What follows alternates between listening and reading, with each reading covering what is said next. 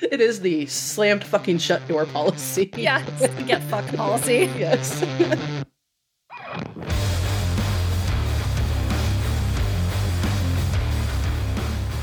Welcome to Lawyers Behaving Badly. I am Jennifer Judge. And I'm Karen Delaney. What's going on, friend?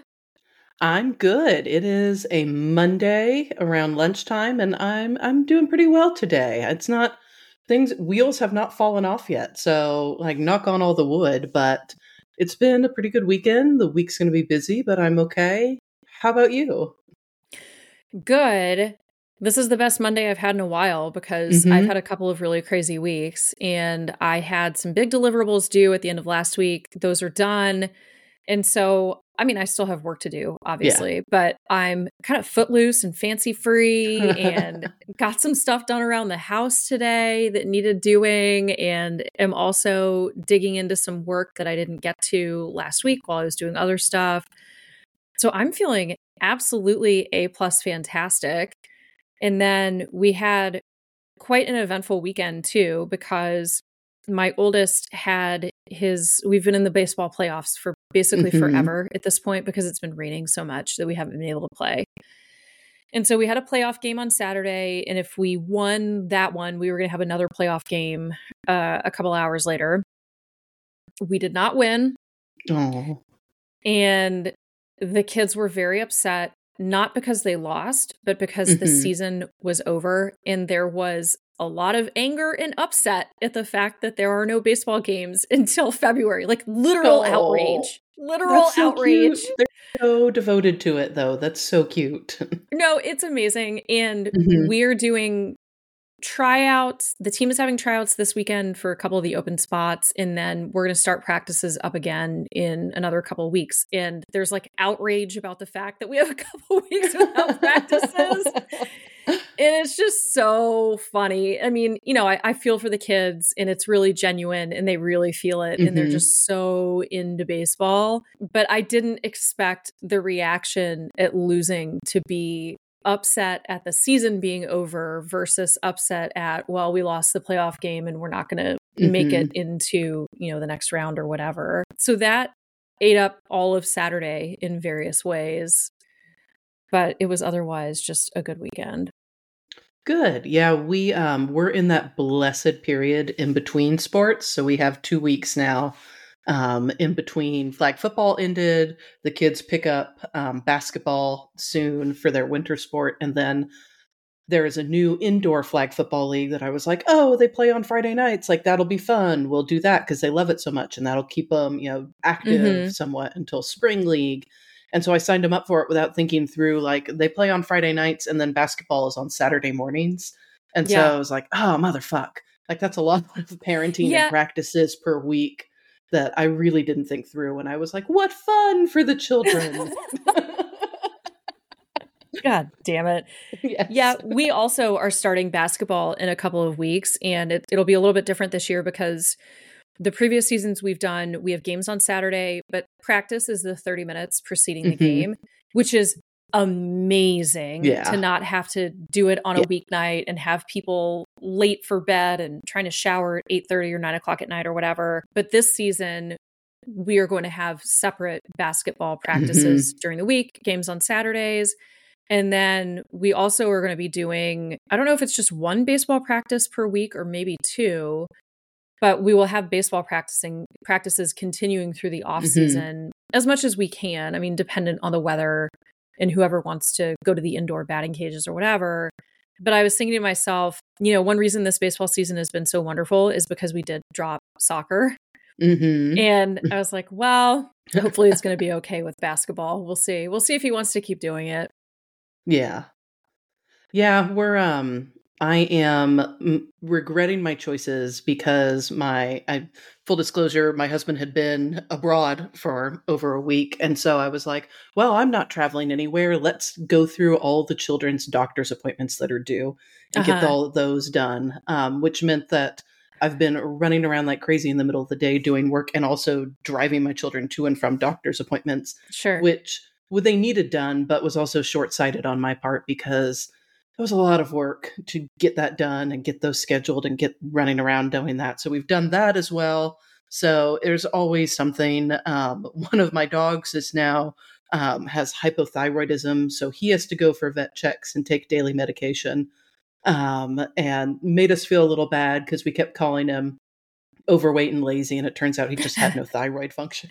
How dare you? So you're like, sorry, buddy. How dare you shame him? Yes, and it was our Milton too. So I was going to ask if it was Milton. How dare you? I know, and I you shame Milton. And the vet called and was like, "Well, does he shed a lot, and is he lazy?" And I was like, I mean, define that, because he's done that his whole life too. Yeah. So he's on thyroid medication now. So that's a new fun development. He gets it wrapped in a piece of Velveeta singles each morning and afternoon. So okay, I have to ask, why the Velveeta? Because my understanding is that Milton will eat literally anything.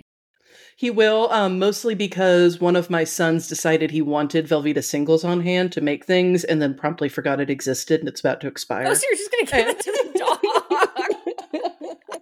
Yeah, why buy pill pockets when you can just give the dog garbage? Yes. So then I split it up. Each dog gets a third of a strip of Velveeta twice a day now. So they know like the sound of me pulling the Velveeta out of the fridge, and they all come running.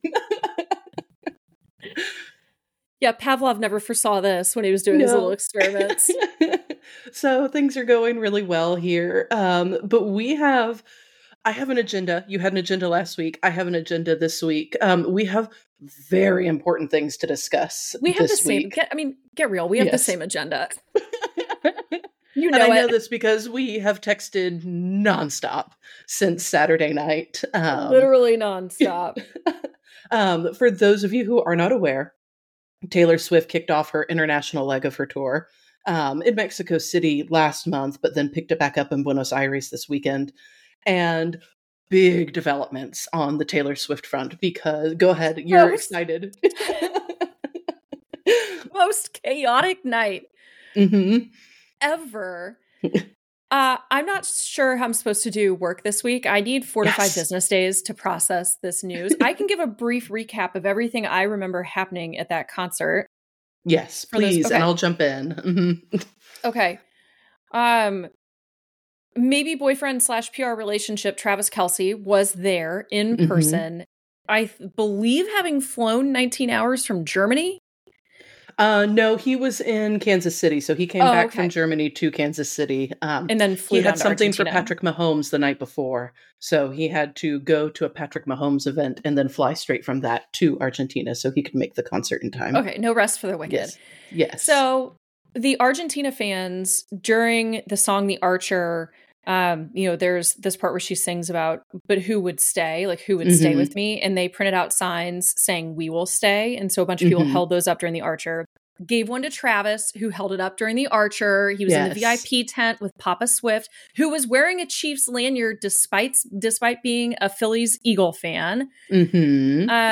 Taylor did End Game as one of the surprise songs, as in, I want to be your end game. I want to be your first string. Not Travis related, but did an Is It Over Now mashup with Out of the Woods as the surprise song. I was so jealous. So jealous. I swear to God, if we don't get an album of the live recordings of the surprise songs from the Eras tour, then this woman is not half the businesswoman we think she is. I mean, there is just a massive gold mine sitting under those recordings.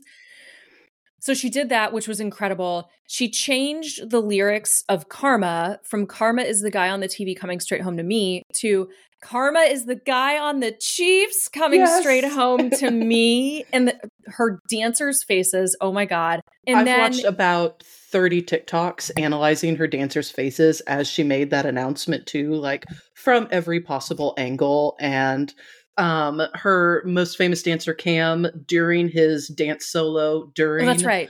Yes, during, was it Bejeweled? When he does his dance solo. Oh wait, no. You're right. Never mind. You're right. Okay.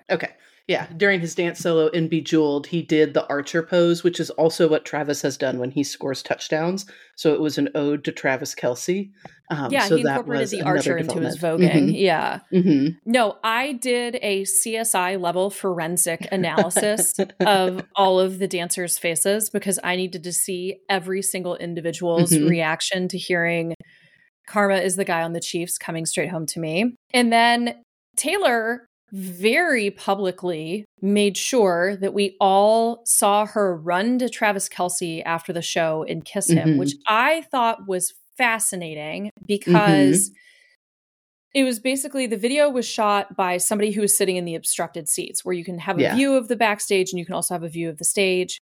And she generally has been extremely private about her relationships. And so it's fascinating now to see this dynamic of all attention very deliberately focused on this. Hmm. So we also got a public mouth on mouth Yes. kiss Hmm. after the show. And my TikTok for you page was in shambles. Oh, yes. I mean, it was Shambles. 99.9% either reactions to that video, different angles to that Yeah. video, reactions to that, reactions of reactions to the video. Yeah. Like it was pretty much 100% that since Saturday night when it occurred. Yeah. And I think I started texting you at 6 o'clock in the morning on Yes. Saturday. And I don't think I stopped. I haven't stopped. I mean, I No. sent you a TikTok like 5 minutes 10 minutes before we ago. started recording. So, yeah, thoughts, comments. Everyone in my house is sick of me talking about this. So they are at Sunday morning. I was telling my husband, I was like, and the words are, and she changed them to, and Yeah. he was just like blank stare at me, very politely, just dealing with me and like in one ear and out the other with all of that. My sister now is a converted Swiftie, so We she love got the it. brunt of a lot of all of these texts as well. I am loving, and I think I saw something online today that basically was like, why are women caring so much about this relationship? Why do they like Travis Kelce? What is it about it? And I think it's in part because you can see the way he looks at her, like he just appreciates her and her power and her talent and her ability. And it's very nice to just see a man actually appreciating a woman do something well and be a badass and not trying to use it for some purpose. So whether it's real, whether it's fake, I don't care at this point. I think it's real. And it's very nice to just watch her have someone who appreciates her as she is and isn't intimidated or like emasculated by her success or ability. Yeah, he seems to understand his position in the relationship, Mm-hmm. which is she is a megastar who has a much bigger platform than he ever Yes. will. Despite and yes, Mm-hmm. I understand at this point who Travis Kale is, okay? And and I know he's an NFL star, but you can't compare the level of exposure that he's had to the level of exposure that she has and that she continues to have. And he seems to understand that and be okay with it. And Yes. I think we're also focused on it because we're just thrilled that the era of the depressed British twink appears to be Tortured past us. artist. Yes, Yeah. exactly. Yeah. Like Joe Who? We don't care. Yes. Good luck with the yogurt Mhm. shop.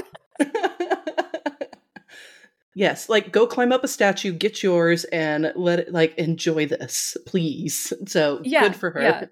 Good for her. So we're thrilled. I hope that there's going to be more chaos to come because that was just a really crazy unhinged night. It was crazy and unhinged, and it inspired me. We've talked about this, so it is officially a go.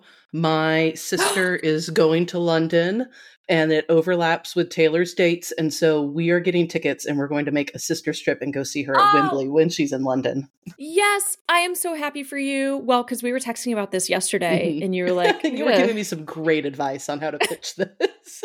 you're like, I'm going to talk to my husband about this. And I was like, well, number one, this is really a smart deal because if you think about it, this experience is priceless. So you're saving money by spending on the tickets. If you take into consideration the difference between priceless and whatever you spend. And second, you already had a trip that was planned but canceled. Mm-hmm. So that money has already been accrued in the budget if we Exactly. think about it. Exactly. So Mm-hmm. this is sort of like a net zero outflow from your cash Mm-hmm. flow. So don't worry Mm-hmm. about it. Oh my God, I am so excited for you. I am so excited. I'm so excited. I'm so excited. Yes. I can't Yay. wait. Yeah. So that's next on the plan is getting the tickets, planning the trip, and getting that done. Like my sister was like, when are the dates? I was like, I don't care. Like I'll make it happen. It You doesn't tell me what the matter. dates are. Doesn't I don't matter. care. Like, Whatever it is tell can me when to move. be there. Yeah, Yeah. Tell me when to exactly. be there. That'll be incredible. And in London too. Hopefully that'll be a Mm-hmm. little bit chaotic as well. I can't wait. Yeah. We're gonna make it a sister's trip. Maybe we'll go to Paris one day. So we're going to blow it out and have fun. Oh, And I can't wait now. yeah. That's awesome. Yay. I didn't know that. I'm so excited. I know that happened just a little bit ago, so I saved it to share with you live on this. Well, Oh, good. amazing. So I Hmm. don't have a hot toppy today for that very reason. Like I said, I need 4 to 5 business days to process what happened on Saturday night. And I don't have anything else to discuss beyond that.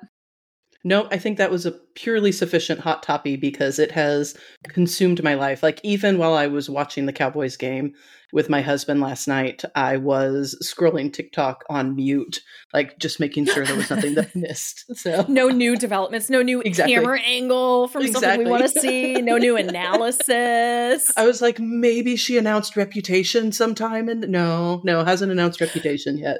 Well, because she played another show last night, and so I was because the Friday, I think it was the Friday night show got canceled and Hmm. moved to Sunday, and so she did have a show last night.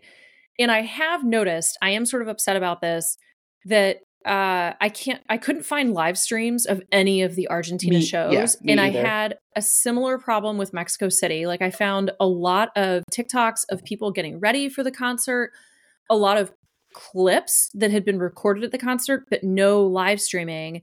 And I wondered if her people had complained to TikTok, and maybe TikTok is geofencing live Hmm. streams and making sure that they don't get a wider viewership to avoid bootlegging and pirating issues. Hmm. But I was deeply annoyed by that because I was trying to keep sort of abreast of the Yes, situation as it exactly. unfolded, and that's Hmm. really It interfered really with my ability to do that. it Fucking hampered my ability copyright. to creep on all of this. I know. Who cares? Who cares about copyright? Forget about it. Yes. Nobody needs to Yep. protect their intellectual property. I'm a fan. That doesn't apply to me. I'm just Yeah. doing it because I love her. So yeah, I was doing the same thing where we had some people over who were watching the game, and our kids were playing, and I was surreptitiously at times trying to sort of Yes. check in and see that there hadn't Just been any developments. Keep tabs. Yeah, Make sure yeah. there's no new album being announced. That's all. I know we got to keep our Hmm. fingers on the pulse. Hmm. Well, good. Well, I have our main story this week, and you don't know anything about this. No, I have no idea. I haven't So, even looked at. We have a shared note in the mhm. notes app where we are supposed to be putting our topics, and we haven't been doing that lately, which has been a little chaotic. And I haven't False. even I updated all of mine last week after you told me to, so mine are right, all updated there. right. But we is inclusive of me, and I have not been doing that. So that is a factually accurate statement. And I haven't looked at it recently, so I have no idea what you've been up to. So our scene for our main story this week is New Jersey, and Oh, specifically I New love stories that come Jersey. out of New Yes. Oh, you're Jersey. going to love this one. It's New Jersey in the late 1990s, early 2000s. So Oh, we are prime New Jersey shore time. This is Atlantic City's extremely popular. So let me introduce you to who we'll call Barry Businessman. He okay. owns several companies in New Jersey, and they all focus on one thing: selling timeshare interests in New Jersey and specifically Oh, Atlantic City. Yes, your face. sounds so seedy. Yes, your face was Serious. fantastic. Okay. Barry is extremely wealthy. He's made a ton of money from all of these companies, I bet he despite has. all, yeah, exactly. Despite always telling people he only has a ninth grade education. Like he's street smart. He's from Jersey. He clawed his way up and he's made these companies.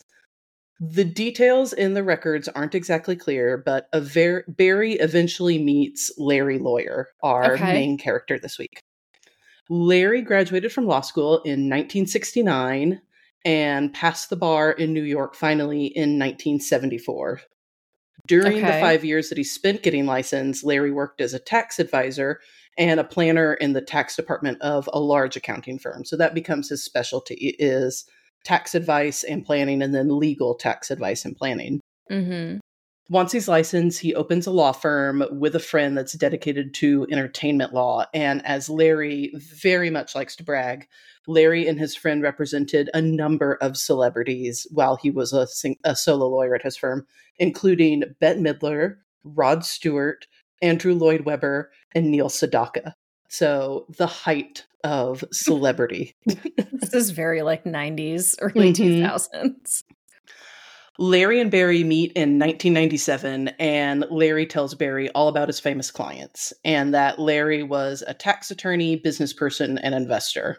So, for the first 5 years of this relationship, they hit it off, and Larry gives Barry tax and management consulting advice on an hourly basis and basically acts as Barry's outside counsel for all of Barry's assorted timeshare companies.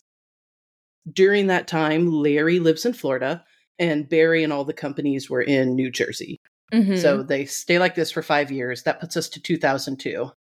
Barry's businesses in Atlantic City are declining, and he turns to his bestie Larry for help. And Mm-hmm. so he knows Larry's history with assisting other companies and helping him turn around. So he asks Larry to come up to Atlantic City for a few months and to spend some intensive time with him, improving the operations of his business. Hmm. Larry hems and haws, but he eventually agrees and spends about 4 months in late 2002 working out of the Atlantic City offices. Barry is thrilled by this. He is so happy with Larry's performance at this point. He makes an offer for Larry to become a full-time, we're going to say employee of these companies. Okay. We say employee, but he was actually listed as a contractor, and he was paid $500,000 a year in biweekly contractor 1099 payments. Hmm. And he becomes the COO and GC for Barry's companies for this fee of $500,000 a year, not including expenses for him to commute to and from Florida to New Jersey. It's a pretty good gig if you can get it.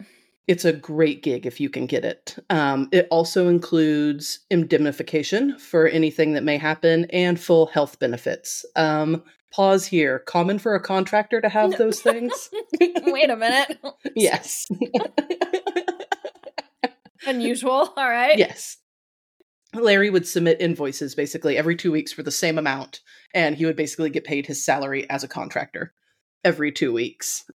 His compensation wasn't limited to biweekly payments, though, because Barry also provided Larry with fine wines and a wine closet at an apartment in Atlantic City, because Larry was very concerned that he wouldn't have access to the same wines in Atlantic City that he had at his home in Florida.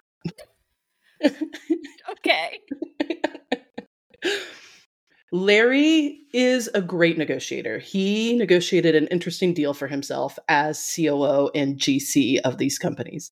Barry agreed to give him, quote, total authority and absolute autonomy from the board of directors to make all business related decisions. Your face, thoughts? Well, the purpose of the board of directors is Yes. to oversee the operations of the company and ensure that like decisions are being made in the best interest of the company. So it doesn't seem great that you're telling the board of directors to essentially go fuck themselves and that they will have no authority or management over the company. That seems like a situation which you might want to resign if you're a director, because there is essentially no point to your role. Yeah, you can't exercise any sort of fiduciary duty to the company if you can't Right. exercise oversight as a director Right. of management and operations.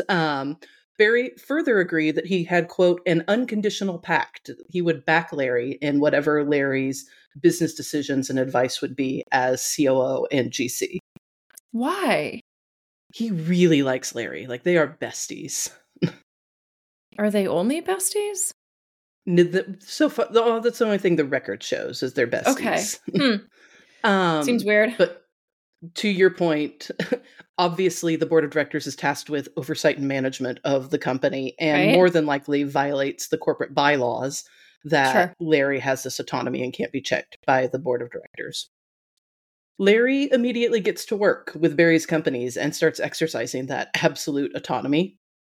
And a few months after he started, Larry sends an all employee memorandum that established a chain of command for addressing any internal complaints. And that was, any type of HR complaints, work complaints, culture complaints, any sort of complaint. And the notable change in the chain of command was that it completely cut out Barry.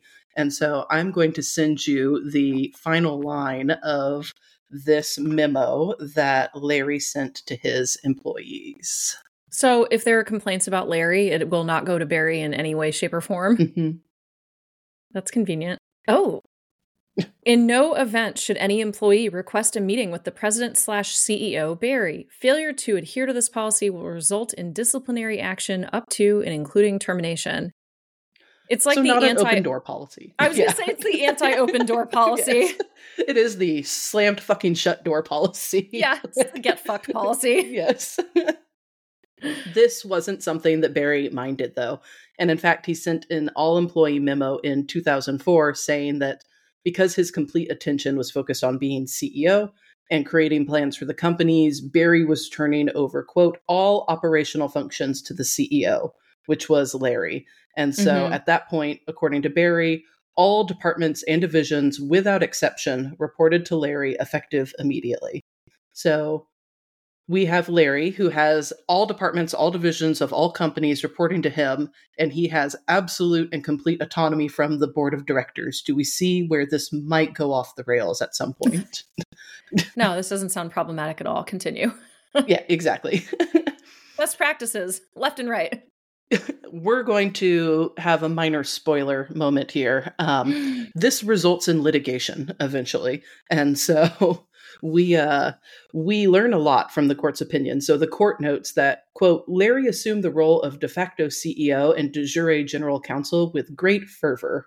And so we can discuss all of the plans and shenanigans that Larry engaged in.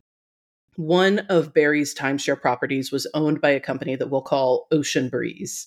And the operating agreement for Ocean Breeze said that Barry held 70%, and the remaining 30% was divided equally among 3 other people. And those were not 3 people that included Larry, because it had been formed before Larry started. So it was 70% for Barry, and then 30% for 3 other people, each holding 10%.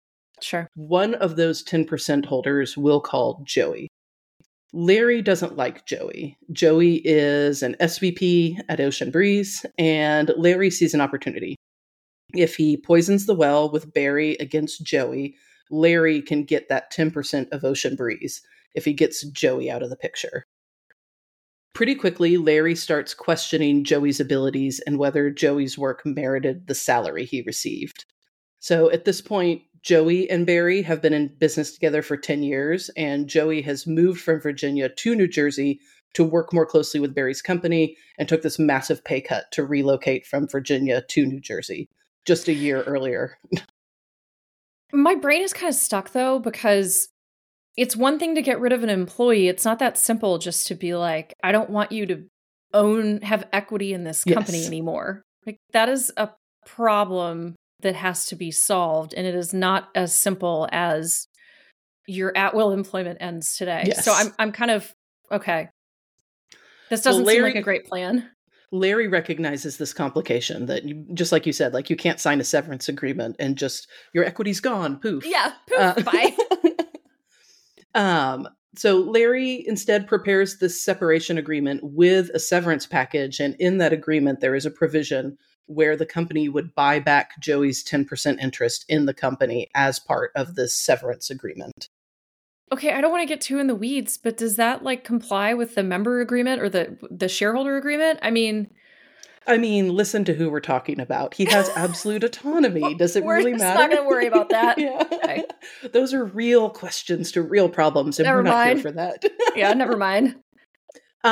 Curiously, though, in the agreement that Larry drafted, there is a, quote, assignment of interest in the severance agreement, which has a blank space for the recipient being assigned the interest. And it's going to be Larry. Yes. Larry's not subtle about these plans. He calls the company's CPA and asks what the tax consequences would be if Joey transferred his interest in Ocean Breeze to Larry.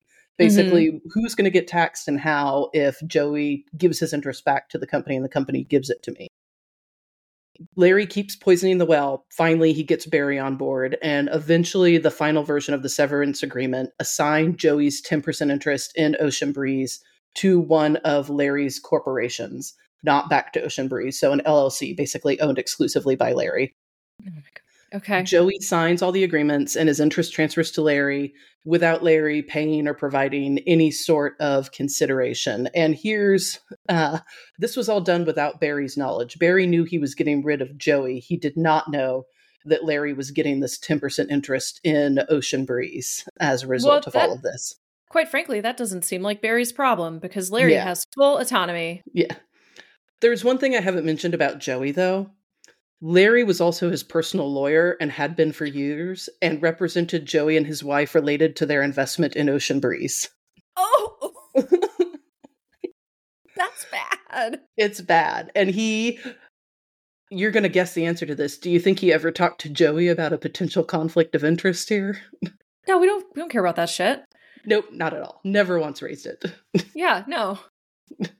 So Joey's gone. Larry gets his interest. And now Larry has this ownership interest in Ocean Breeze, and he decides it's time to maximize that company's profits. So unbeknownst to Barry, one of Larry's companies made a $1,000 contribution to Ocean Breeze.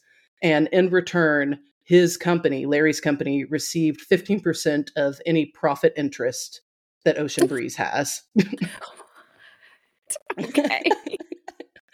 Larry also named himself as general manager of Ocean Breeze and gave himself a 10% interest, quote, off the top in any revenue that the company had.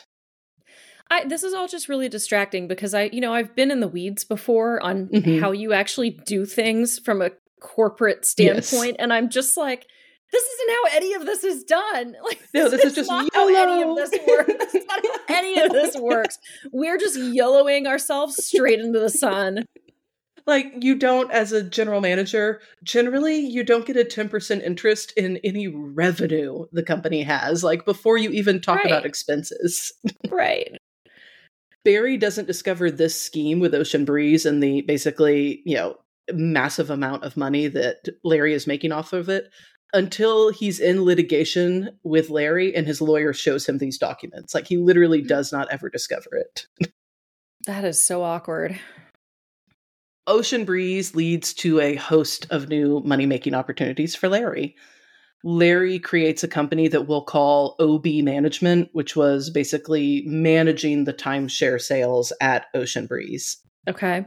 The operating agreement, we're going to talk about operating agreements. The operating agreement that Larry drafted showed that Barry's family and his trust owned 80% of OB Management, and one of Larry's companies owned the other 20%. Mm-hmm.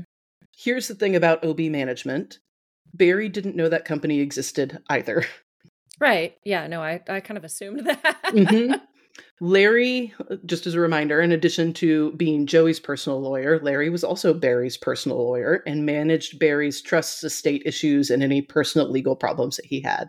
Mm-hmm. So one day, Barry's meeting with Larry to tell him that Barry had recently been diagnosed with cancer. And in that meeting, according to Barry, Larry gives him a blank signature page for the operating agreement, but says, I have something for you to sign for your kids' trusts, and doesn't say anything about it other than that. And Barry signs it, believing it's basically just routine documentation for his children's trust. I'm speechless. Also, because I think what's so perplexing about this is Larry's been a lawyer for quite some time, and, we don't need to make the assumption that everything was on the up and up, but this is just a wild way to dive into misconduct. Yes. Like, we're not even dipping our toe into misconduct. We are just like leaping into leaping into the deep end with no life jacket. Mm-hmm. That is wild.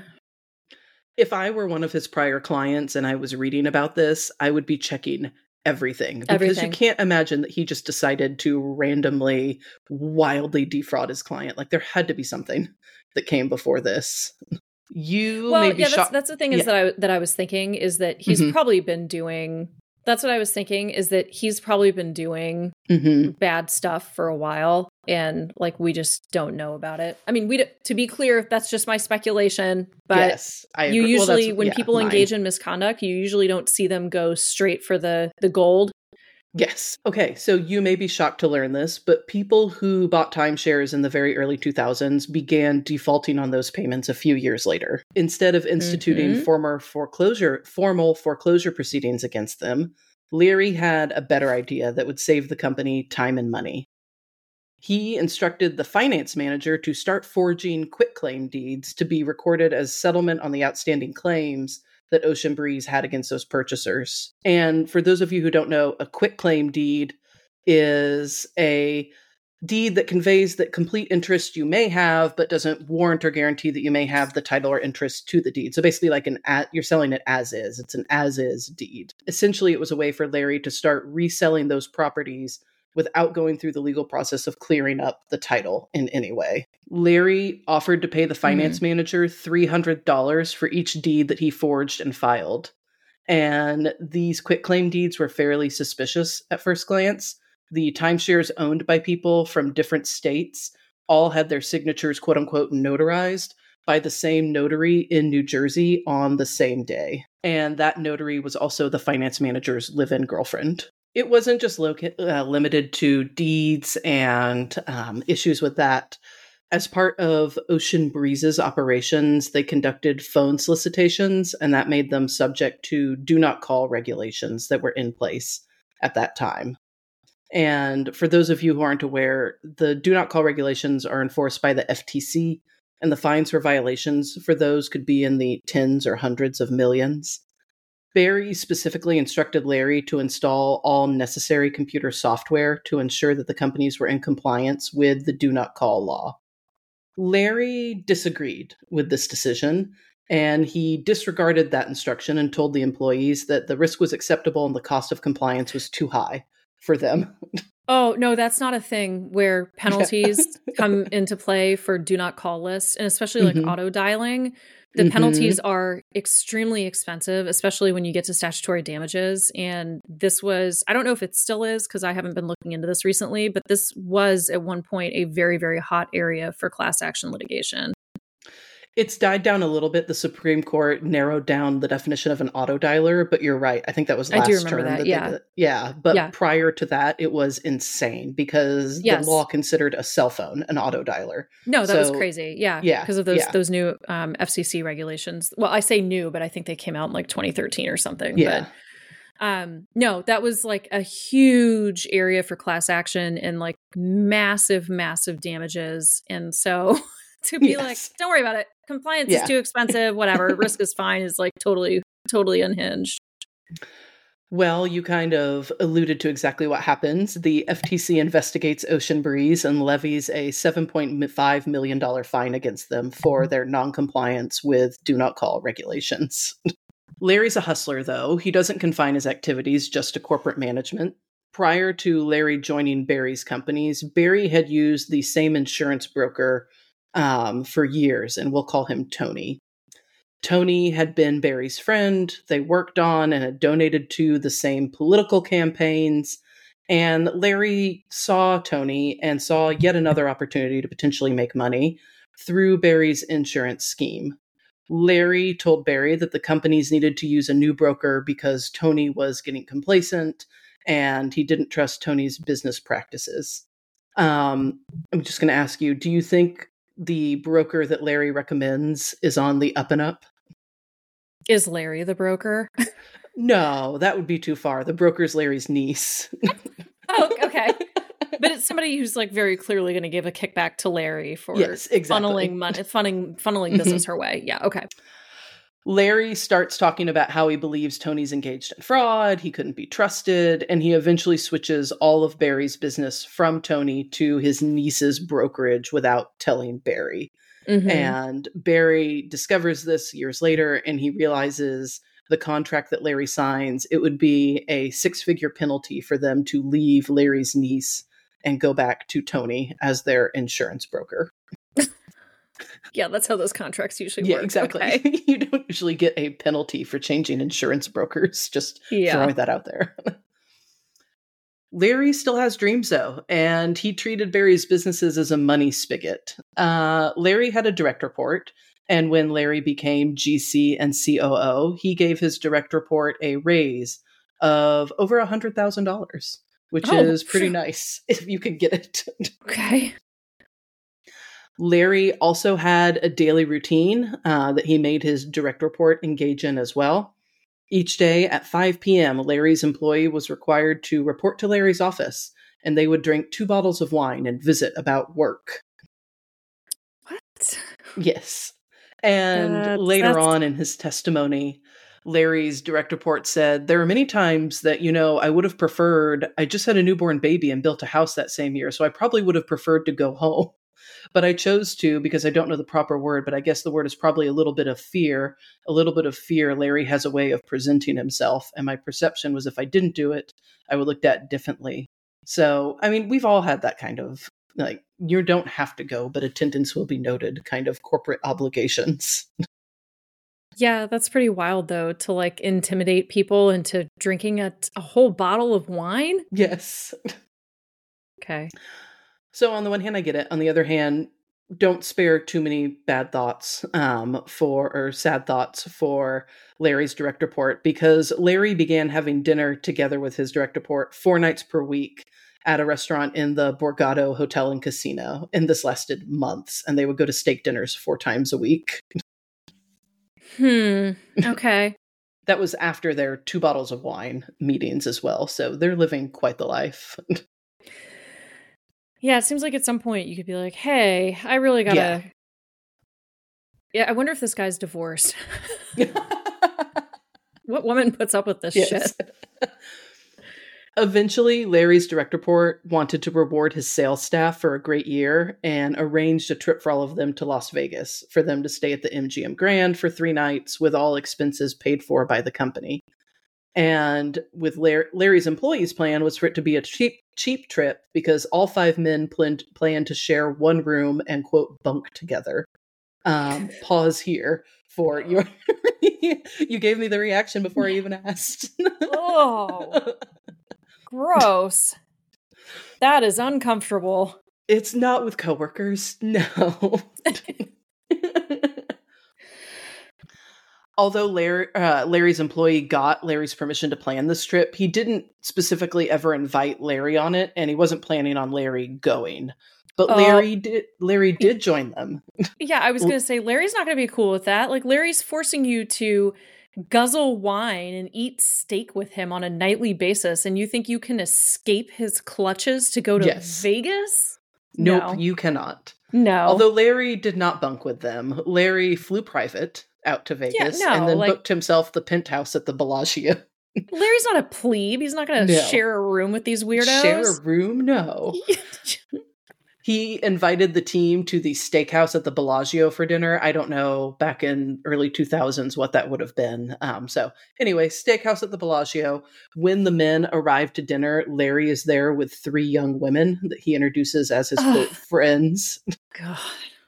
And after dinner, Larry has them all up to his penthouse, and eventually he goes back to his room with all 3 women, and the guy tells the guys to leave.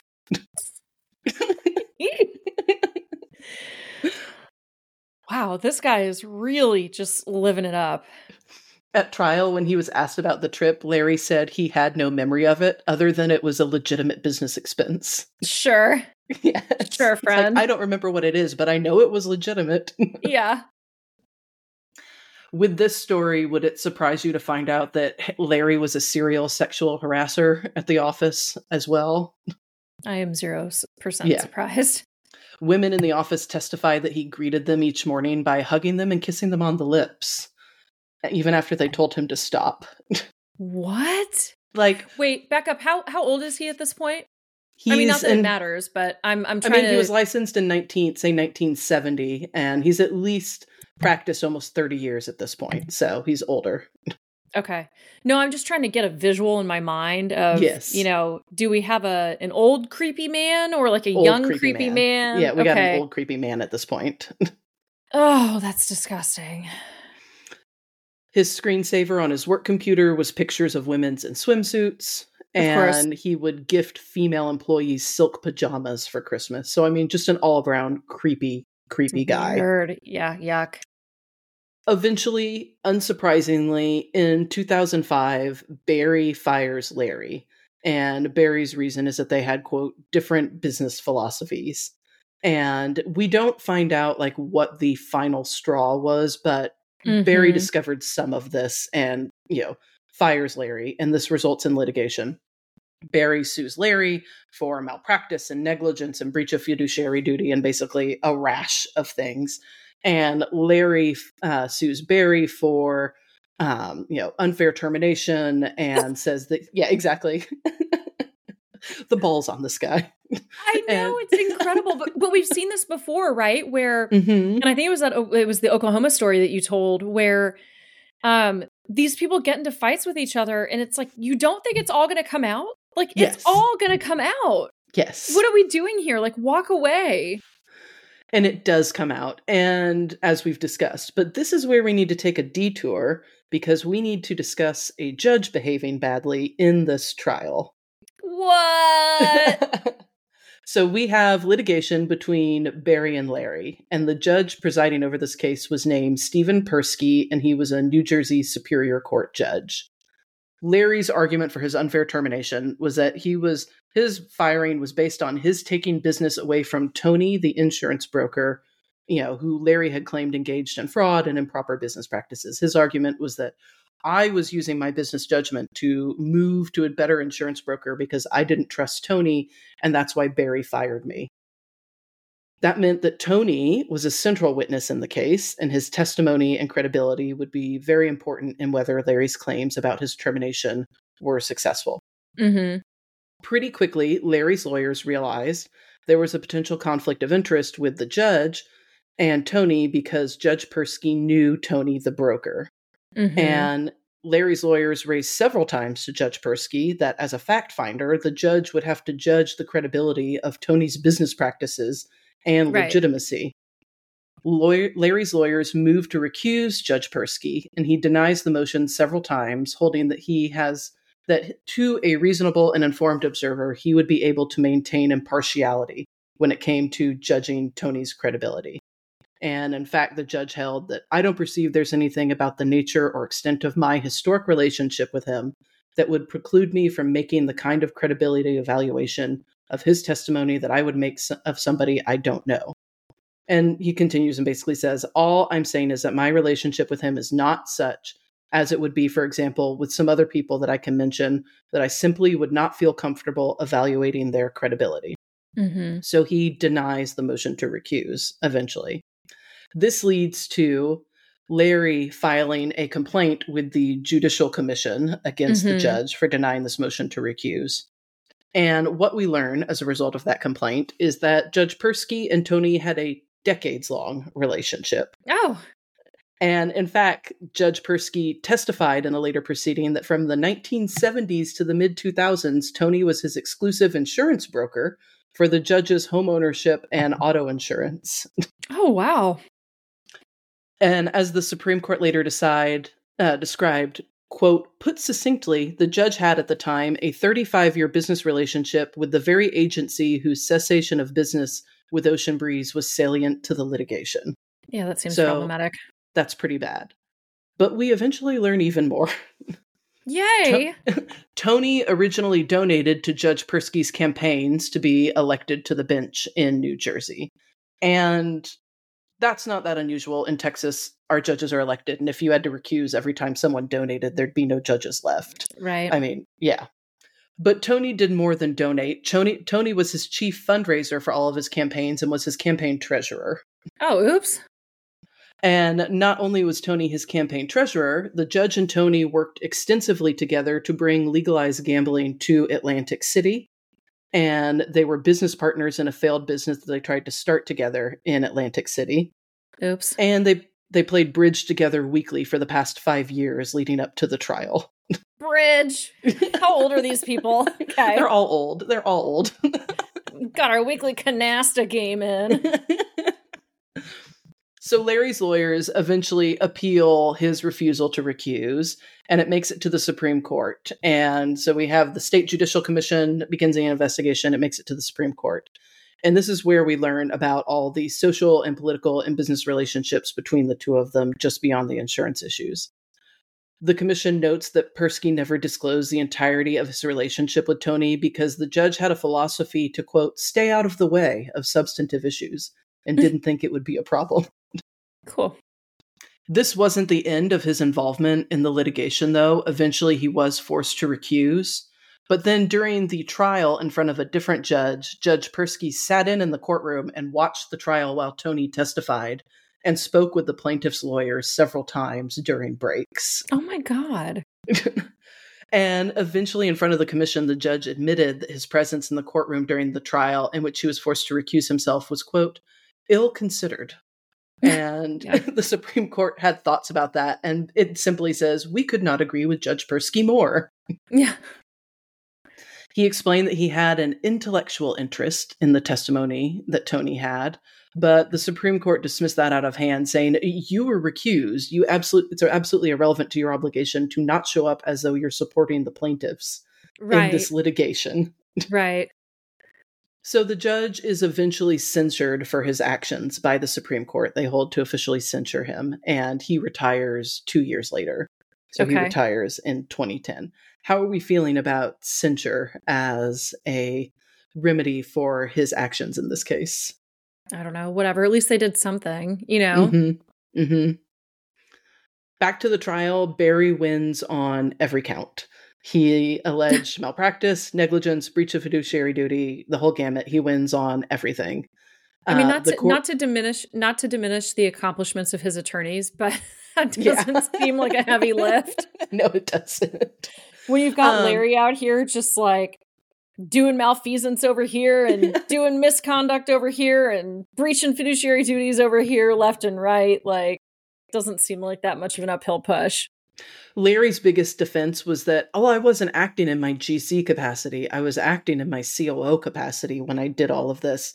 So it can't be malpractice or breach of fiduciary duty because I didn't have those at the time. I was wearing my COO hat, and it didn't get very far with that, especially when like he is redlining agreements and engaging in actual legal work. Right. There's also a second layer of this where all of this work was occurring in New Jersey, and Larry never got licensed in New Jersey. He was only ever licensed in New York. I wondered about that. I didn't realize he was only licensed in New York because he was living in Miami. So we're just doing a little UPL too. Yeah, he is. And the court points that out too. And they have a couple snide comments about it, catching him for this unlicensed practice of law that he was engaged in. And at one point he's like, well, I couldn't have been committing malpractice because I'm not licensed to practice in New Jersey. Gotcha. It's like a galaxy brain meme. Yeah. For real. And the court was like, no. The court ordered rescission of the transactions that Barry never knew about due to Larry's malfeasance, and ordered hundreds of thousands of dollars and then millions of dollars in compensatory damages and attorney's fees against Larry as well. I looked up Larry's discipline history with the state bar in New York, and it says no public discipline has ever been issued against him. So we don't know if there was some sort of private discipline, but publicly, he never faced any discipline as a result of his actions here. And he is still active and practicing, at least under the state bar in New York. Crazy. Yes. That's crazy. So he still has an active license in the state of New York. I'm flabbergasted. Okay. So that is this week's story. It was the story of the worst in-house counsel ever that I've seen. Yeah, that guy did a bad job. Yeah. Don't do that is my professional advice as in-house counsel. Yeah. I was going to say either that guy did a bad job or I took a much less expansive view of my role as in-house counsel. you weren't giving yourself 10% off the top at your companies. That's just failure to dream big, KP. I know, I'm really mad I didn't usurp corporate opportunities for myself and reassign equity here or there as I saw fit. Real opportunity missed. So we're not entrepreneurial enough for these types of people, I think, is our problem. So we're just apparently destined to our fate as following the rules. I roll. I guess. Yes. I guess. That was delightful. I thoroughly enjoyed it. I have no idea what we're doing next week or if we will do something next week because it is Thanksgiving week. And that also means our 1-year anniversary of the podcast is coming up because we launched our first episode, I think like the day before Thanksgiving last week, or maybe the day of Thanksgiving. I can't remember. So that's pretty exciting. And maybe that'll motivate me to find some story and whip it into shape. I think back to how nervous we were recording our very first episode and even our teaser, how many practice runs we had through our teaser, and how nervous we were. And now we just get on, we're like, YOLO. So what a year. I mean, we did some YOLOing in that first episode, if you will recall. So. But in any event, that's really exciting. So we will be back next week. You can leave us a review. There's a link for merch in the podcast description. And I feel like you can find us on social media at Bad Lawyer Pod. And you can also email us at badlawyerpod. And we'd love to hear comments from you. Thanks, guys.